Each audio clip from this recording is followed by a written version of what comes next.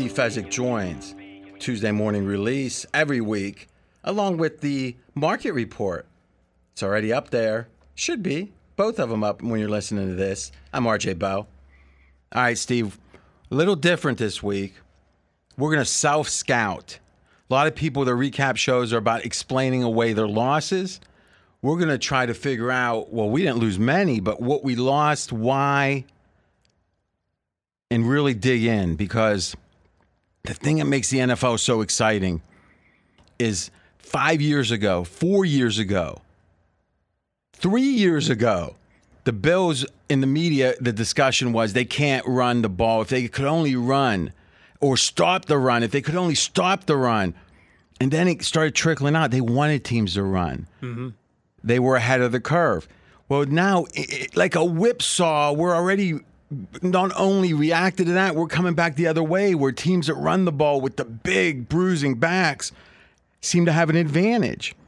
We identified 5 teams that have overperformed by a significant margin this year. Rattle off those teams. Minnesota, Tennessee, Seattle, the Giants, Atlanta. Now, my case is 4 of the 5 of those teams, the exception being Minnesota, are teams that are more about not losing rather than winning. They're not trying to win as much as they're trying not to lose, and they figure the other team will lose for them. And you know what? Belichick plays that way, especially when he doesn't have Brady. Are we maybe as forward-thinking, analytically driven handicappers, are we missing out? Because you've been a naysayer to Tennessee for a long time, for example. Yeah, I think Tennessee's a great team to talk about. Because so we'll start with that game. For years, we would bet against Belichick. We'd say, oh, the numbers just don't support the fact that that New England should be winning 12, 13 games a year, and they just would keep repeating it, and people didn't like some of the underlying their yards per play, whatever those EPA. Yes. So the good news is, I think, if I look at the Titans-Texans game, I have this one as a fraudulent final where the Titans, it looks like, Wait, it was a fraudulent final? Yes, the Titans won by 7. They should have won by more. Okay, thank God. They should have won by 15. They dominated this game completely. And you know what? They didn't have to, reach into their bag of tricks at all. They just handed the ball off to Derrick Henry, completely dominated on the line of scrimmage, and frankly, it was a case. This is the rare case where Tennessee at the end of the game was up 17-3, and you could make the case that's what the final score should have been, maybe 20-3. And then they said, we're up 14. We're just going to let the other team matriculate down the field, and I think the Texans scored 8 seconds to play. I mean, it was really the case of, well, the only way we lose is they get a quick touchdown, so we'll just play prevent defense and let them have a score. So completely phony final in a game that the Titans just absolutely dominated the Texans from the opening kickoff. So Willis was the quarterback. Although he didn't really have to play much quarterback. He just handed the ball off to Derrick Henry. In pre-production, we talked about how Willis, one pass attempted the entire second half. The old school on the NFL was if you were just running the ball the entire time, every team can stop it. I mean, if you're one-dimensional, well, that wasn't the case here. And this is not a one-trick pony. Looking back on it, the Texans have just not been able to stop Derrick Henry, period, when these teams play. 6 completed passes for Tennessee in the game. 6 completed passes. Now, this is a good example of Houston's futility in this game. Their first drive was decent, all right? Their last drive was the touchdown drive. In the middle 10 drives, they had 10 drives sandwiched in there. They had 23 yards. For the quarter? For the 10 drives, except the first and the last. Is that even possible? 23 yards in 10. That's 2.3 yards a drive. This is a pick'em game. This is a pick'em game where an offense gets nothing. So think about that a second. 3 plays a drive, it's less than a yard a play. It's unbelievable. And that's almost the whole game. Yes. So, and you could, like I said, you could chop that final drive off when basically the Texans were like, all right, we'd like to score. We don't care if we can win. They should have tried a long pass, but no, they just were so ineffective. They were just thrilled to make it look a little bit closer. So we're just starting, and Mackenzie's been doing a good job with this, and we'll be releasing some of it next week. We're saying, what should we weight the plays when it's 97-3, the chance to win, 98-3, 99-3? And we've got a system, and right now, Houston, they had 51 plays in total on offense. We have 15 of them that shouldn't count, that we're saying are worth nothing effectively. And a lot of those would have came on that last drive. So when you look at the adjusted numbers, because let's be honest, when a team is up 17-3 or some variation of that, and there's 4 minutes left, they're playing a very different game. They don't mind you gaining 8-10 yards. Exactly. So during non-garbage time, Houston ran 36 plays. They had 8 successful plays. So a success rate of 22% during non-garbage time in this game.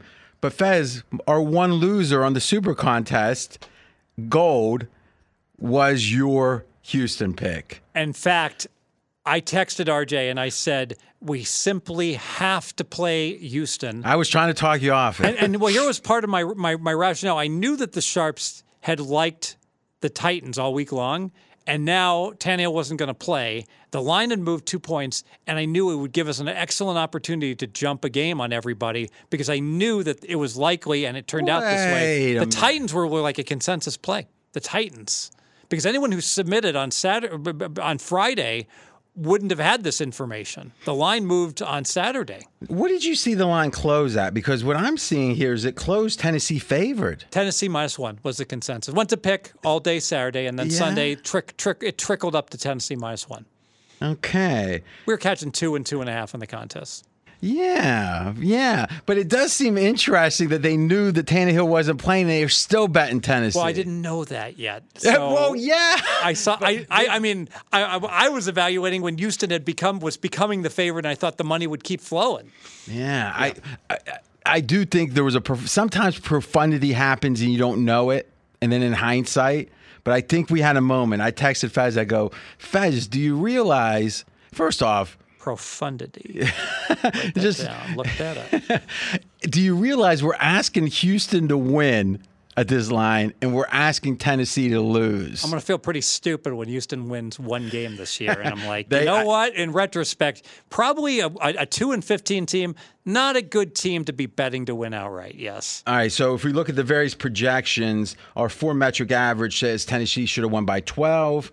And remember, it doesn't lend itself to extremes, these projections, and it's pretty consistent. The stats say 11, Kevin Cole says 10, the pregame model says 15, 99% chance Tennessee winning in the fourth quarter, weighted win share. So let's bring Tennessee up 1.5 and lower Houston 1.5. I made it a point initially. I'm going to make it 1.5. That's overwhelming. Yeah, Despite it being a one-score final. Phony. I think Mills has regressed. No doubt. I think all of the second-year quarterbacks have regressed at this point. Though Justin Fields is bringing it back the other way, it seems, with that running. He's absolutely improving because they're throwing they're no longer trying to run the Bears playbook. They're letting him do his thing. Well, what was the Bears playbook when you have a new coach? Yes, Mills was supposedly better at home. That was not the case here. All right, next game was 2 of our surprises playing each other. Giants at Seattle. One thing to set the context, Fez, you actually like Seattle a good bit in this game, and a lot of it had to do with the Giants' travel situation. Exactly right, and that's why I did upgrade Seattle, but just by half a point. Lowered the Giants by half. The Giants have been to London. They've been everywhere, man. Down to Florida, back to New York, and then out to Seattle. That's just a whole bunch of frequent flyer miles. Now, did it impact their punt returner that muffed it and fumbled it? Who knows? But the bottom line is I didn't want to downgrade the Giants too much, although they didn't get massively outplayed. Seattle was the better team by about close to what the finals, by 7 points is what I think the final score should have been. All right, so our model says the average is 3 points. 3 points. Seattle better by. So, and Geno Smith, we want to get an update on Geno, Mackenzie? I'm on it. Pretty good day, Fez. I think he was the second or third highest rated at PFF. You know, a Seattle quarterback has not gotten like an MVP vote recently. That's hilarious. And Gino might get one. Oh, my God. That would be great. Oh, man. I mean, even with the, I don't often feel bad for millionaires, but it feels like Russ, I've never seen a society turn on someone so fast. I mean, even OJ didn't get turned on like this. Milli Vanilli. No, they never were really loved. You mean when the lip syncing came out? Yeah. Yeah, maybe. But everyone said, of course. What do you think? All right. So Seattle feels like, I mean, who would you pick to win the NFC West right now? Oh, the 49ers. 49ers. Oh, yes. Okay. Did you see McCaffrey? C-Mac's incredible. Yeah, and we'll get to that game. I think there's some interesting points there for sure. What are we putting up here, Mackenzie? NFC West odds. Oh, wow. So did you get my information? Yes. You want Geno Smith had the 10th best QBR, third best PFF over the week. Victory. I don't know, Fez. Just play. Victory. All right. Now, let's look at the odds in the West, in the NFC West. We got the 49ers. Is that 175? Yep. They're favored, not minus gigantic. 175. Yeah, minus 175. We got Seattle plus 330. We've got the Cardinals at plus 13 to 1, and we got the Rams 4.5 to 1. Super Bowl champ Rams. Things are not going well. So let's think about this. If I bet, how much would I have to? What kind of odds would I get if I said I want San Fran and Seattle? So I want to fade the Rams. I mean, you think I'd have a yes/no on all these teams too, right? Circa might. So the theory is you'd be laying 600, maybe plus 450. Yeah, because Arizona's essentially zero. Yeah. Okay, so back to Seattle. Are you impressed yet? And Mackenzie, do me a favor. Look up the EPA the last 3 games, non-garbage time on defense. I want to see where Seattle ranks. Their D has really come around the last 3 games. Yeah, they were winning all those shootouts early, and now the defense won this game. And frankly, the Giants, well, I mean, they barely scored the entire game. And they got 13 points. They got 7 points on a 3-yard drive because there was a turnover on the 3-yard line. So they basically got shut out the entire game. And I'd make the case Seattle dropped a couple of key passes. I mean, it wasn't a great Seattle game, and they still won. I mean, that's a sign of a good team, I think. Exactly right. And so Seattle, the upgrade, I had them 5 points worse than an average team to start. They have climbed the mountain. They're 0. They're dead equal to an average team, right? That seems under. Oh, well, check this out. Last 3 weeks, the best defenses in the NFL by EPA. Number 1, Tennessee. Number 2, Seattle. The second best defense and an MVP candidate at quarterback. One of the best receiving cores in the game. And a great rookie running back. And getting disrespected. So Seattle at Arizona this week. We talk about this in the market report. You mean the Tote Watchers? Yeah. So potpourri? Arizona, 3-point favorite. That didn't last.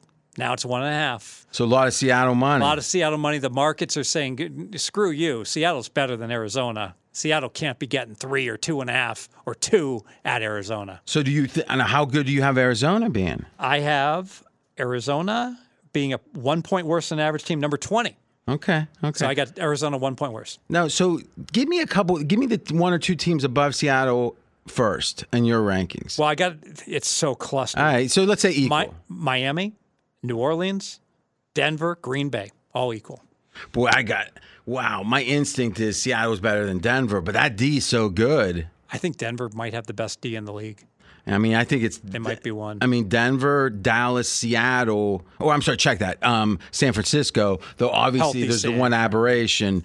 Okay, so win share, fourth quarter, Seattle was 90%. So, they had control of the game. Final score, 27-13 Seattle. All right? Yep. Okay, next game. Now, but I guess one last thought. both those teams old school. Now, you might say Dayball's not old school. Well, he's playing old school. He's playing old school with a little analytics. Yeah, not trying to lose the game. Yes. I mean, you notice that Belichick kicked a lot of field goals. There's a talk now that the game plan, we have the game plan now to beat the Giants. Stop Barkley, Oh, did they not know that before? Yeah, exactly. Yeah, and I do think there are ebbs and flows throughout a year. I mean, if Giants weren't going to be down in this game, when were they going to be down? Exactly, with all the travel and fatigue. Okay, so let's continue through our teams. We talked about Tennessee. We talked about Seattle now. We've talked about the Giants. The next game, let's see here. Who do we want to talk about next? Minnesota, Arizona. Now, just to talk about the actual final, was an 8-point Minnesota cover, and we think it should have been Minnesota by 2. Now, you've been anti-Minnesota. Arizona, since Hopkins has come back, much better team, it feels like. What was your takeaway from this game? I thought Minnesota should have won by 3. I put it down as a phony final. Minnesota was 5 for 5 in the red zone getting touchdowns. That was the difference. That's why they won by margin. I still think they deserve to win the game. The planets are aligning. Here's a Viking team that for a couple years, under Zimmer, albeit they lose these close games. Now they're winning them. Is it going to continue? We will see. I tend to believe they'll win half of them, so I think Minnesota is still overrated. Now, this is fascinating. Your take on this was just plain off statistically. So if we look at late downs, all right, so that's 3rd and 4th down, Arizona lost 5 points for sure. They did, but so did Minnesota. They lost 5 points. So when you add it up, it was a break. Late downs were a break even. So they're scoring in the red zone, but they're scoring on 1st and 2nd downs. So you're saying it's not nearly as much. Oh, so you were talking about late downs or red zone? Red zone. Okay, let's look at red zone. I tell you, Fez, your instincts are pretty good on the red zone, or as we call it, the green zone, 33 and in, which is where, in theory, you got a field goal from 50. Now, that's not a short thing, but you're in the scoring zone. Is Minnesota 9 points above expectations they scored in the green zone this game? So they win by 8. Uh-huh. They should be in overtime right now. Well, right? but remember, that's not the only factor. If you add everything up, we think Minnesota's been lucky by 3 points in the game. Yeah. Which actually pretty much lines up to what you thought the final should be. Absolutely. So, at some point, I've not been a Viking fan. And I thought about this. I'm like, should I not give the Vikings an upgrade again? And I said, I've got the Vikings rated lower than the entire world. I bumped Minnesota by half a point just because they did get the win. And at some point, sometimes you got to say, if a team just consistently is outperforming my expectations in the statistics, maybe it would be better for me to not outperforming in the statistics, but outperforming on the scoreboard. Yes. Outperforming your statistical projection. Exactly. Maybe I'm like, does it feel right to be I had the Vikings a half point better than the average team. Does that feel right? I'm like, directionally, I think I got to make them a point better. Well, to me, one, I think there's a bias towards there's only one team that wins in a given year, the Super Bowl. So now, let's say Tennessee last year. Let's say you were a naysayer, and you were to Tennessee. Were you right? They were the number 1 seed, but then they lost. Well, see, I told you so. Well, did Kansas City lose to the same team the next week? Small sample, 1 game, 3 interceptions. One team wins. To me, if people start saying you're overrated mid-year and you get the number 1 seed, you've already won. You've already exceeded expectations. It's kind of like, the World Series of poker in the final table. Like, how many times does Norman Chad say, boy, you play the 3-5 of diamonds, that's going to happen to you, Billy Kopp. Everyone's getting eliminated but one guy. Of course, the card's not going to flop right for somebody. Yeah, and I think that it's too easy. Now, listen, Minnesota isn't one of these teams that we would say is old school. They're sound, though. Oh yeah. To some degree, there's been. They've got a really good running back, obviously. Dalvin Cook's. But you think he's the driver? No. I don't think so. Justin Jefferson's the driver, and the threat of Justin Jefferson. Yeah. So to me, it feels like.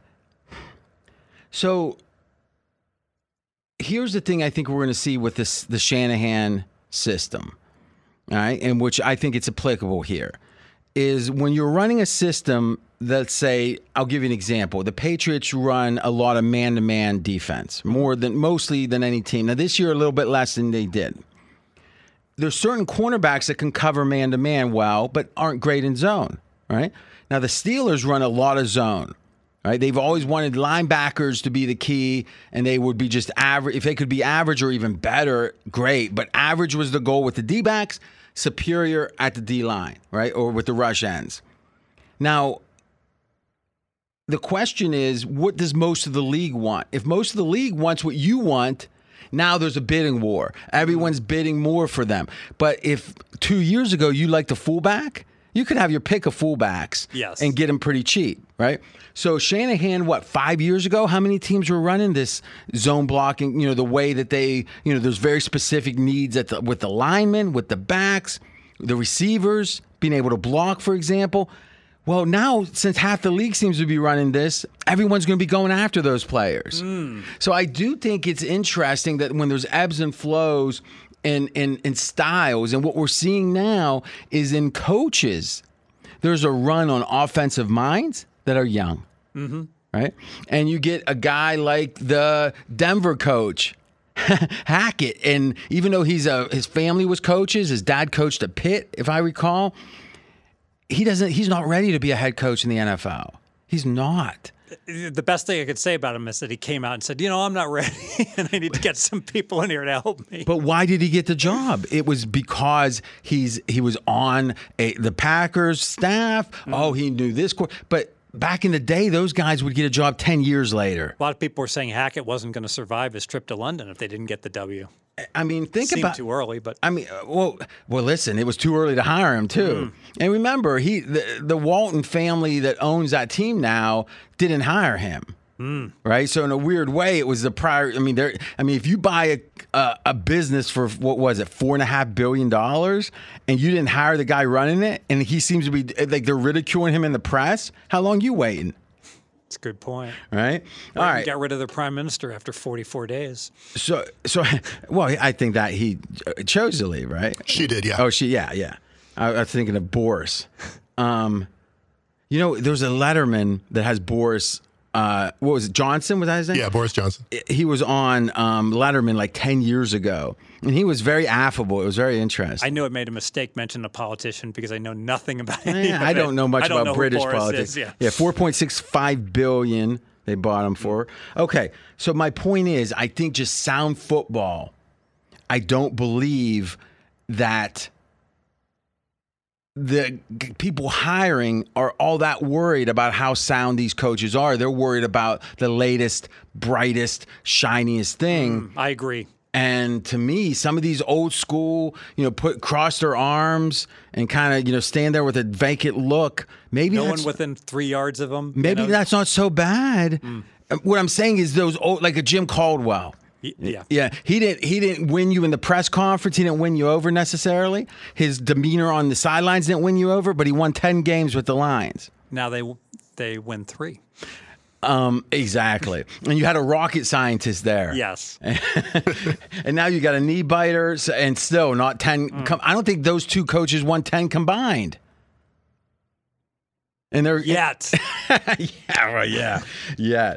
Okay, next game. So who we got left on the big surprises? We talked about Minnesota. We talked. Should we talk Tennessee? We did Tennessee. We did. Seattle. We did against Giants. Let's talk Giants. No, well, we talked Giants in that. So Atlanta's our last. That's our last one. There we go. Now this was a roller coaster ride at the end of the game. This was the greatest game played in the history of the NFL. All right, so give me your impression. All right, so let me recap it, and then I'll go through. There's so much to package here.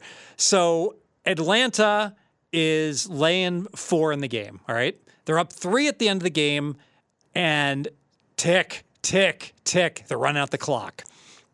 They get stopped with just enough time to kick the field goal. So Atlanta's going to cover, and they go up 6, which makes Atlanta bettors happy. It makes Atlanta serve. There's 12 people in Circa Survivor that had Atlanta. All right. Now, I had Carolina. All right. So Carolina, they take over. My best bet. They take over, and they get the ball to the 37-yard line, and there's 22 seconds to play. They're out of timeouts. It's done. Donezo. So they did I thought almost every NFL team in this spot tries like 3 little short out patterns and then throw a Hail Mary. Kind of like Kansas City against Buffalo. Well, Kansas City only needed a field goal. So they need a touchdown. Okay. So teams are like, let's get to midfield and let's chuck the Hail Mary. Well, Carolina said, screw that. We're going to throw the Hail Mary before the other team knows we're going to throw the Hail Mary. But was it a Hail Mary? No, it was a bomb. But the defense should be covering it. But the defense, I think, was like, well, they're going to try like a 15-yard out pattern so they can set up their Hail Mary. So I think that they were kind of taking that away. And Walker, he heaved that ball 70 yards in the air. So it was apparently by the next-gen stats, 67 yards in the air, the longest throw during the tracking era. Was it 67? Yeah, the longest throw during the tracking era. I believe it because it literally looked like the wide receiver was covered and the safeties were like, well, he can't throw it that all the way into the end zone, but he did. So this wide receiver had a step and a half and he completed it. So boom, miracle touchdown bomb. Walker can throw 10 yards further or 15 yards further than Lawrence of Jacksonville. I don't know how that's possible when Lawrence is a once in a generation and he can't get it to the end zone when he's throwing 5 yards further up the field. 5 yards further? Wasn't he 10 like yards on the 45? Further. Yeah, 10 yards further. He can't, and he can't get to the end zone not once but twice. So we know he can't do it. But then, so Carolina's going to win. There's only 14 seconds left, except their wide receiver celebrated that he just won the lottery, rips his helmet off, jumps up, does the Lambeau leap, and flags fly 15 yards. And then obviously Atlanta says, you know what? We're not going to take the 15 yards on the kickoff. We're going to enforce it on the extra point. 48-yard extra point. Poor kicker. No good. And poor team. Poor team. I mean, you're supposed to make a 47. You are. Yeah. Well, let's think about this now. So it's going to be a 50-yarder, right? Because it's 35 on the extra point now, right? It's 50. It's 30. It's 15 plus 35. 15 and 32 becomes 48. 47. So the extra point is 32 yards? Yeah, 15. I thought it was 35. It's from the 15. Oh, and it's a 7 yards back. Okay, so 47 yards. Yes. Okay, so here is the win percentage chances at the end of the game. So I'm going to show you. It's going to be great. I'm going to show you this. So it's literally the odds. So Carolina, check that. Atlanta had with near the end of regulation, they were about 95%. Mm-hmm. Okay. Then boom, with a straight line, it goes all the way up to Carolina being 98%. Because the theory is you just got to make the extra point before the penalty, right? Yeah. But even after the penalty, I guess what would it be then? I guess it shifted a little bit. Yeah. So it's hard to tell just looking at it. You probably make that extra point 80% of the time, and so if you miss. So you lose so overtime Mackenzie's half, 90%. He's got some numbers up here. So I say 90. It looks like 47 yards is about 73%, it looks like. Okay, so Atlanta has is they're going to lose 73% of the time, then they're going to lose half the 27%, so it's like 85%. And then boom, it has a drop all. I mean, this is one of the craziest. I mean, literally, it whipsaws from almost sure Atlanta win to almost sure Carolina win. And remember, Carolina had a short field goal to win in overtime. Right. So the kicker could say, "Hey, I had to make this 48-yarder. It's not my fault." And, well, okay, now you don't have to make a 35-yarder. We'll make it back like where it was supposed to be. Nope, he missed that one also. Yeah, this is crazy. What we will say is this: Texas Walker Ranger, impressive. I mean, and listen, Mahomes was on social media saying that was the best throw of the year. Oh, he literally at 67 yards, he could have like freeze everybody, walk down the field, handed it to like a handoff, and the ball would be right where he threw it. It was beautiful. That's what I think if you're a Division I major conference player, you kind of understand. I mean, obviously there's levels above it, right? NFL. But if you haven't played Division I didn't, it's hard to really understand that these guys, they are geniuses, or let's just say this, they're the best in the world. Some of them are geniuses at the sport. They are good. Most D-backs are great, not because they're so fast. They're fast, but they anticipate. And what is anticipation? Knowing how far a quarterback can throw. Exactly. Muscle memory. They know that the ball cannot go beyond as far as Walker threw it. And here's my question. This is an undrafted free agent, right? Mm-hmm. Why do quarterbacks get a chance but are undrafted? Usually it's the lack of physical tools, right? Well, this guy clearly has the physical tools. Because if you're 6'5" and you got a cannon, I don't care how bad you were in college, you get drafted in the 5th round. Sure. So I want to understand how this guy, I'm not sure what kind of career he's going to have, but what was his limitation? I don't know. Well, luckily, I have a lot of draft books. I'm going to break them open and see. Arm strength is not one of his limitations. And it's funny. You can see where the film guys, 2 weeks ago, I said, Texas Ranger is throwing the ball really well. Started with the very first touchdown, Tampa, back of the end zone. Only receiver was covered, had like a small window to complete it, put it right on him, right under the goalpost. What do you think of motivation for Carolina? Do you think this team is remember, Mike Lombardi's son is on that staff. He's still there. So the sense is, hey, they're lame ducks, but if they do something amazing, who knows, right? I think that's the sense. I think the coaches are fighting hard. They're in contention for the division title. Well, now they're 2. I mean, that win would have been important, right? Yes, but I mean, they're 2 games out. Yeah. So, but I guess what I'm saying is, because we felt like Carolina packed it in. I mean, the indictment was after the Rams beat them and covered after the coach was fired, which is usually when a team rallies and has a dead cat bounce. They didn't. You took that to be that was disastrous. Yeah, when I saw the Robbie Anderson defection, where he's like, just fighting with the coaching, and I was like, oh, that never happens the week after a coach gets fired. It's a kumbaya week. And I thought and turns out that was just an isolated instance of one player. Yeah, it seems like this team's still trying. And especially when they got rid of their best player, you figure, but I'm inclined to play Carolina. Yeah, because they can blame this on the kicker. The players won the game and the kicker blew it. Let's look at our 5th team, Atlanta, that is, I think, playing not to lose. This was a team against the Bengals, gave up a lot of points. It was Burrow's rule coming out of 2022 last week, and they still run, even though they picked the number 1 receiver last year in the draft and the highest picked tight end ever the year before. They did not want to throw. They threw a little more in this game, but not much. It's run, not beating themselves. One thing about this team that I did not like this past game is that you could talk about, well, that was kind of a miracle at the end of the game that Carolina completed that bomb on Atlanta.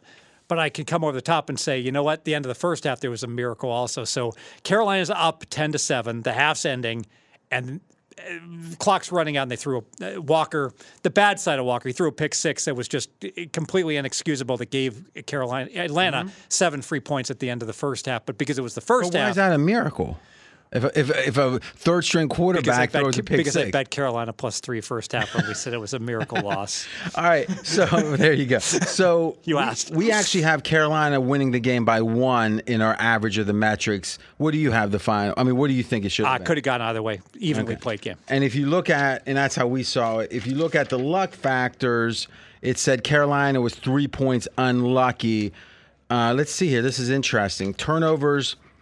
Atlanta benefited by 6 points, but in the green zone, they were hurt by 6 points.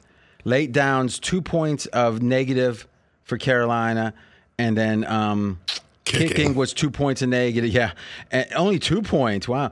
And there you go. So pretty much, it is interesting where if you just were zeroed in on the turnovers, clearly Carolina suffered more. They were down 6 points from what they should have been. But then if you look at the green zone, it flipped.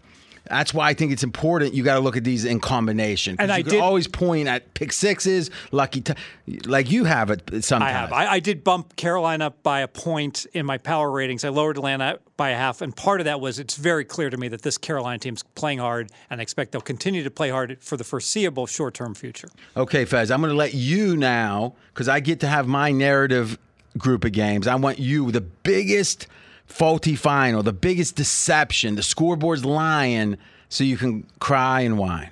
We addressed some of them. Let me talk about the Patriots-Jets because this, I don't know if it's the biggest deception, but it's rare that I do this, RJ. I downgraded both teams. I took them both down a half because Wilson of the Jets, 3 interceptions, played very poorly. But I got to tell you, I do not like anything that I saw from the Patriots. And there was one play that it won't show up in any of the stats and the like. The Jets were leading in this game, and Patriots threw a pick six, 65-yard pick six, touchdown Jets. Well, everyone's talking about it. There was a roughing the passer. Yes. But it was a roughing the passer. Well, but how fortuitous that, I mean, if the Dumbo lineman who had nothing to do with the play doesn't rough him, that's a 10-point swing right there. That changes the game completely, and it doesn't show up in any stat or anywhere. Well, what's fascinating is we have the Jets losing 17 points on luck. That is actually... Wow, that's a big number. Yeah, Pittsburgh lost 18. So let's break this down. All right, first thing is turnovers. We got the Jets, 9 points they've lost. Now, you might say, well, of course. No. If you actually look at just the turnovers for the Jets themselves on offense, they lost 3 points. But New England gained 6 points where they should have had more turnovers. So net, it was 9 points negative for the Jets, the turnovers. Okay, so that's -9. Green zone was even. All right. Late downs, 3rd and 4th down, the Jets lost 4 points. So now we're at 13 points lost. And then they lost 4 points kicking. So it was a total of 17 points. So we actually had it projected that the Jets should have won the game by 9. By 9. That was an outlier. Kevin Cole had it New England by 2. The stats said Jets by 5. So this was, but I guess my question is... So that agrees directionally with my lower the Patriots rating. Yeah, but here's my question. If Belichick only has one... Like, there's a famous quote Belichick says, stats are for losers. What? Yeah. And what he meant, I think, was people don't talk about stats when they win. Have you ever seen a team win a game and say, "Did you see that? We outgained them by 150 yards." No, they say scoreboard, right? You know, it's funny because I only have they interviewed the Georgia quarterback. Okay. And the person interviewing said, "Do you realize you only had 6 incomplete passes all game?" And it was like, that was like the first time I've ever had someone like, you know, quote, like, not, I mean, it would be one thing to say, you threw 6 touchdown passes, but she quoted incompletions, and it was so rare. You're right. They normally don't talk about the stats. They're like, you got the win. You know, that's all that matters. Someone asked the quarterback about that. How do you respond? He looked confused. He's like, what are you talking about? He's like, I'm not programmed to answer this. The media people have never, prepped me for this type of question. But I think if you're an athlete, you're thinking, I want to win. Yeah. Whatever it takes. That's what he said. Yep. So my point is, if you're Belichick, this reminds me of, now think about this, the Floyd Mayweather fight, all right, against the UFC Yes. guy. Conor McGregor. It looked like McGregor fought much better than expected in that fight. But Mayweather, who is a genius at boxing, whatever else in his life, we're talking about boxing here. Well, he's a genius at making money too. Okay, there's 2 things. Is not great with the women, it seems. So, let's not act like we're dismissing that because a lot of people say, oh, you're talking. No. Yes, it's bad to hit women. Horrible. Okay, now. He knew that McGregor couldn't keep punching because, again, I'm not a boxer, but to actually box for 12 rounds, or was that 10 or 12? I think it was 12. I can't remember. It's almost impossible if you're not a boxer. It takes coming up. So he figured it was almost like the Ali rope-a-dope. I'll let him swing. He won't really connect, but he'll look competitive.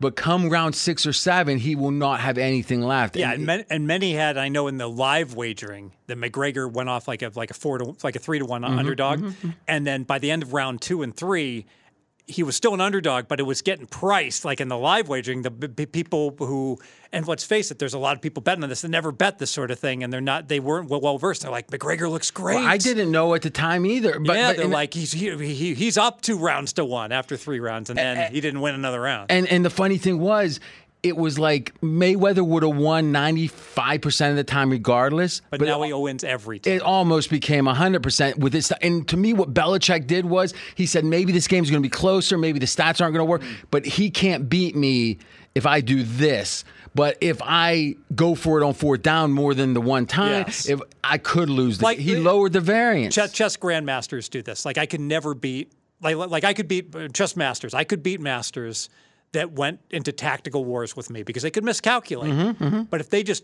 hung back, protected their king, played positionally, we went into the end game, I'd lose every time because over the long run, it got in the long run, we'd play 60 Lowered the moves, variance. and I'd make subtle mistakes here or there, one significant mistake. I'd lose. No variance. I lose every single time. But if they point their pieces at my king and I point my pieces at their king, now all of a sudden, one lucky punch, I could win. That's fascinating because there was 2 straight matches between Kasparov and Karpov, the Russians, and I think in 88 and maybe 91, in which the last game, one of them needed a win, right? So, one to go needing a win is very tough at Really the Grandmaster tough. level.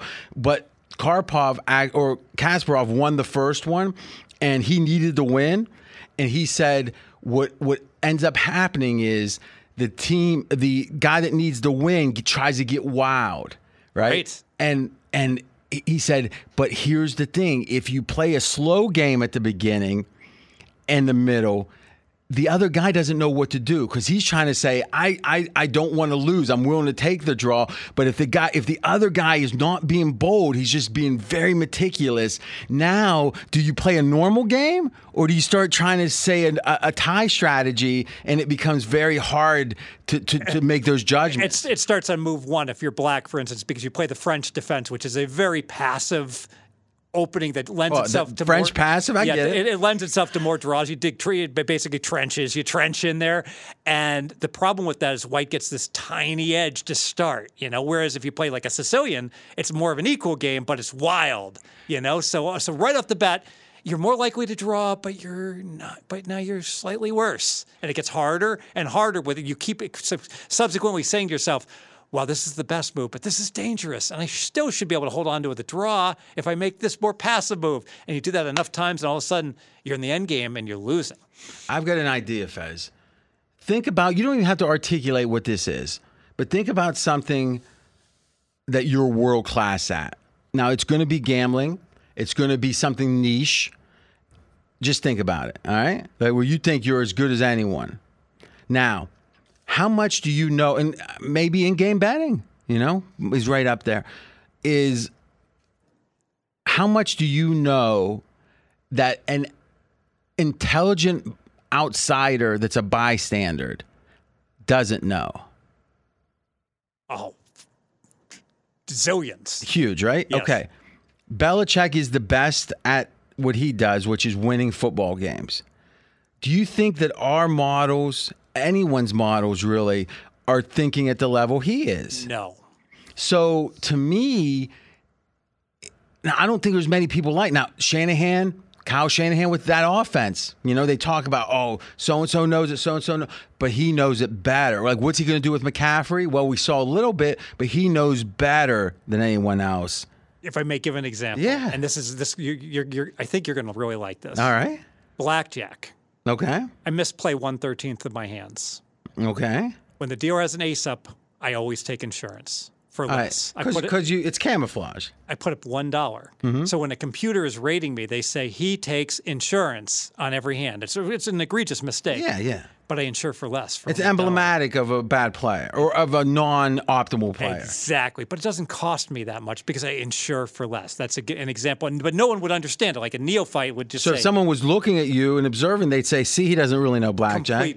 Complete novice. Which brings up the point, and this is something Tony Romo talked about a couple years ago, that the Patriots were winning this was Brady's last year. It was like 35-10. And they did a couple things in the red zone that didn't make sense. Yes. And, well, it wasn't based on the Belichickian way, let's say. It was counter to that. And what Romo said was, oh, he's dirtying the stats. Like he ran a draw on 4th and 10 when he went for it. And the theory is no one can remember every play. All they can do is have them in a database. And now it's going to say, what does Belichick do in this spot, 3rd and 10, But 4th? he'll never do that with the game on the line, yes. So, it's like everyone wants to worship at the altar of data. That's a great example. What a great example. And to me, that is if someone understands that, then they're going to try to mess with the data. Mm-hmm. And thus, to me, my sense is Belichick is playing a certain way, kicking, 5 field goals, because he figures this guy's going to have a lot of trouble scoring points against us. He's going to make a lot of mistakes. Let's let him make it. Let's get out of his way. He's trying to lose this game. And McKenzie pops up 65% against the spread with first or second year QBs for his career. So Belichick is winning. Now, that's against the spread. I mean, he was laying, 10, 12 points for a lot of those decades against first-year quarterbacks. To play against Sam Ellinger this year. and he won nearly 2 out of 3, lost last week in Chicago. But again, I think that's one thing we got to put in our Belichick anti-book is this team at least is not fast enough against running quarterbacks. And that against, I almost said Kelly, against Josh Allen is a problem. That might well be their man-to-man defense also, because obviously when but he knows how to account for that. Yeah, but it's hard to play man-to-man. They play man-to-man, I think, 55%, and they do less against certain quarterbacks. Because the theory is your back is turned. Oftentimes, D-backs don't know when the quarterback is going to run. Okay, next game you have a complaint about. Let's talk 49ers Rams. All right. Now, I will say this, and we should do more of this. In fact, let's go back to the games we covered real quick and see what happened late. Because the late line moves can tell us a lot. So let's see here. How do I want to go about this? One that jumps out at me was this game. So let's start. This game closed Rams favored. Yeah, what was going on there? Well, I think they heard my argument on Wednesday. Yeah, okay. So. But how did you? I mean, it went to pick 'em come Saturday, and then it closed 1 Rams favored. That takes big money. I mean, it wasn't the public betting on the Rams. Well, I think power rating wise, you could make the case for the Rams. For sure. I think that there was a little poo-pooing of, we talked about the home field and how the 49ers would have more fans. Mm-hmm. The 49ers definitely had more fans in that game. For sure. Yeah. Bill Simmons was talking. It was something that surprises me how extreme it was. I was skeptical it would be that extreme. But here's what I found out. When the Simmons shared this. When the stadium was being constructed, they had overruns where it was costing a lot more money, billions more. I think it ended up costing $4 billion or something. Is they had to start to sell seat licenses and stuff to a lot of the ticket brokers, where they wouldn't usually do that, but the brokers would pay a premium. And they knew they would. Yeah, they were just willing to pay a premium for them, and so in a way, it conspires against the team's home field advantage. But the owner made more money, right? Because if I'm living in LA and I'm a moderate Rams fan, I'm not paying $328 for a ticket. But if I'm you might not even be able to get season tickets because so many are sold, through the ticket broker. But if I'm from the Bay Area and I live in Southern California, which is tons of people, I'm like, hey, here's once a year I get to watch my Niners. Absolutely, that's nothing. And the theory is there's more. The tickets really will be. So I agree with both points. If you're a fan, for the local team, it's going to be more expensive to go to the games than it typically would be because more brokers have tickets, right? Your buddies don't have. Even if you don't have season tickets, your buddies might or whatever. Right. And there's more tickets in the pool being sold week to week because more ticket brokers, which means for San Fran, it might be cheaper to come down than it would to come to Pittsburgh or something. Because in Pittsburgh, it's going to be really competitive because they're closely held. The tickets are closely held. Getting a ticket in Green Bay or Pittsburgh is going to be a lot more difficult. Yeah, so to me, this was a perfect storm for a very good fan base. And don't be mad. I don't want to go to Pittsburgh. But I want to go down to Marina Del Rey. There you go. Well, listen, you're a California guy. You, David Lee Roth, just at heart. You like the beach. You like the wind in your head. I can't drive 55. Well, you're thinking of Sammy Hagar. Oh, that's Sammy Hagar. Yes. Yeah, you're right. I was thinking of, New York girls are hip. I really, California girls. Big the way their hair. The way they hair, exactly. Something like exactly. It's kind of like on Howard Stern. They would have the crackhead Bob singing a song, and they'd have his mic, and he was like. You've seen me drive. I got 1 foot on the brake, 1 foot on the gas, right? I mean, you're being safe. Precious not cargo. safe. Precious cargo. Now, real quick, let's look at some of the. What other closes do you think were surprising for the late movement? I see that there was a late move against. Actually, against the Saints, it looks like the Raiders took money late. Yeah, went that to 1.5. That was curious because well, I kept it dipped waiting down, then it went back. Okay. Yeah, I mean, there was not a lot of big line movement.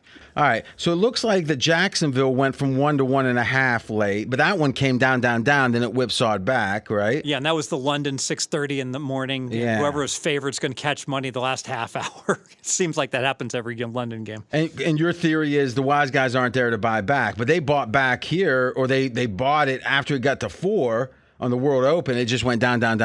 It finally reached 1, then it went back up. Yeah. I got a new theory. Tell me if this makes any sense. You got your power ratings. Mm-hmm. Now follow me here a second. So my theory is that there's the power ratings and then there's external factors. Now, what are those external factors? It could be, I don't think injury is what I'm talking about. So let's set aside injury for a second. We're talking about streak. His team's streaking. This team's surging, right? Mm-hmm. It could be matchups, Shanahan versus the Rams or versus Big Vay, et cetera. I think New England against the Jets. New England against the Jets. I think sometimes the market accounts for those factors fully at the beginning because sometimes they're skeptical of them and you have to bet, and then it moves that way. Or they assume it's correct and the line gets to the most extreme it can be. And if it moved 1/2 point more, it would be, that's crazy. This is already happening. So the Raiders are playing Jacksonville this week. All right. And the memo has gone out that the Raiders are staying in Florida. Okay. And also the Raiders got shut out. All right. right. So boom, the Raiders are favored at Jacksonville by 1.5 now. Okay. Now, it sure seems to me, can that line go any higher? Yeah, that's the question. So what's your power rating saying that? I've got them very close to equal. Well, that's not true, actually. I have them, 1 second. I have the Raiders actually 1.5 points better, but I am as high on the Raiders as anybody. Okay. So and you downgraded them how much from last week? 2 points. Okay. So under your theory, then the game should be pick 'em. Yes. All right. And right now the Raiders are what? 1.25 favorites. All right. So your point is it's 1 with some 1.5s out there is what you're saying. Yes. Okay. So your theory is it can't go to 2. It just can't. All right, because it would be what? But that would only be what, 2 points off of your power rating? Yes, but now you're in Wong teaser category where everybody's going to start banging Jacksonville and teasers. Do you think the books are really scared of that right now? Depends it depends what their teaser odds are. All right, the books with good teaser odds probably are scared. The books with bad teaser odds don't care. Well, but the books that have good teaser odds have decided for some reason they want those good odds because it's a lost leader. Because all these -8s keep losing well, but outright. But they've been years and years they've been deciding to have it, right? That's a good point because they're going to lose. They're going to lose if they're. Do you think that? See, that's a whole other conversation. Yeah. I believe that all the fourth downs. And the ways that the teams losing are going for it on their own 35 and stuff, I think 6 points have never been worth less. That's a great point. Right? I mean, I agree with that. For whatever reason, scoring's down, and that should help. Yeah, but that's going to help by what?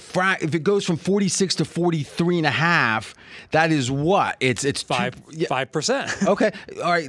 I'm not saying that's nothing, but in the scheme of things, if you're saying they're that's like saying what then is an extra nickel, or I guess in this case it'd be like a nickel less of juice in theory, right? If you're gaining 5 cents, it's probably worth a nickel. Okay, yeah. But now the question is how much? What's the variance on these the standard on deviation. These crazy fourth down conversions and 2-point conversions and everything. And part of that, like, I hate teasing 1.5 to 7.5.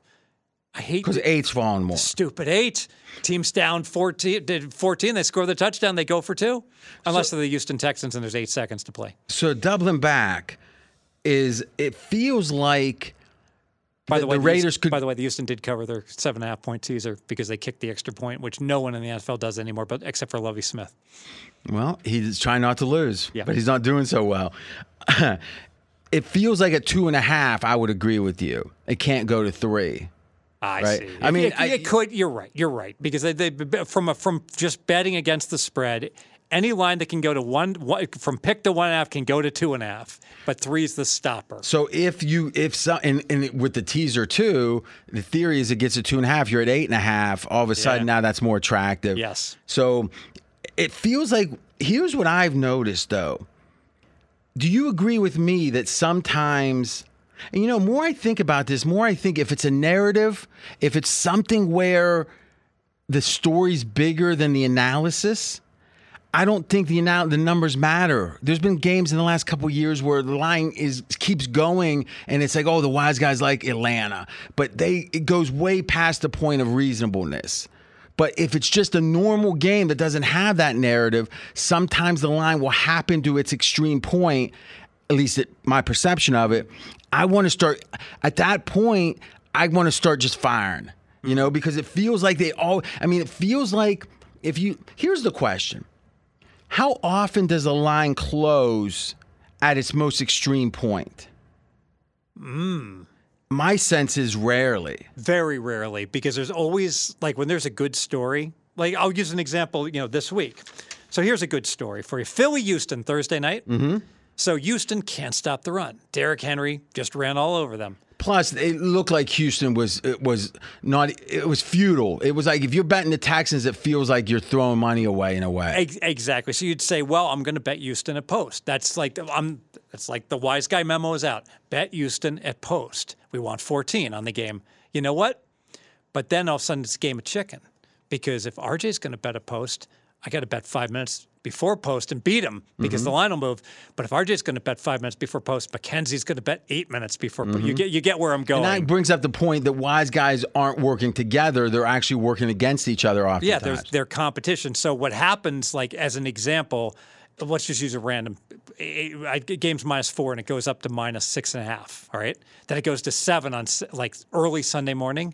It doesn't close 7. It closes 6. People take the 7. The wise guys were waiting for it. They grab it, and it comes down to 6.5 or 6. And it often drops below the point that it was flat at for a long time, because when it goes to 7, people can get it, or maybe they're late. And then when it goes back to 6.5, they figure it's never going back to 7. I'll take it to 6.5. Yes, or it's 6.5, and then boom, a couple key indicator books go to 6, and you just go, God dang it. Take the 6.5, fine, and we load up on it. Yeah, because I think it's very rare that it's going to go to 7, get bought instantly, go back down, and then go back up again late on game day. No, we won't get a double move like that ever. I mean, that happens a lot during the week, because if something's teetering before a key number, if a book gets lopsided, they'll bring it up, take a bet, and bring it right back down. And right? there can be competing wise guys. In college, for instance, there's a fascinating game. Air Force, I know it's an NFL podcast. No, go ahead. Air Force is playing Army. Armed Force games are 39-9 to the under. Okay? And everyone I've spoken to says the total is 39 on this, or is 40 on this game, and everyone says they make the total 48.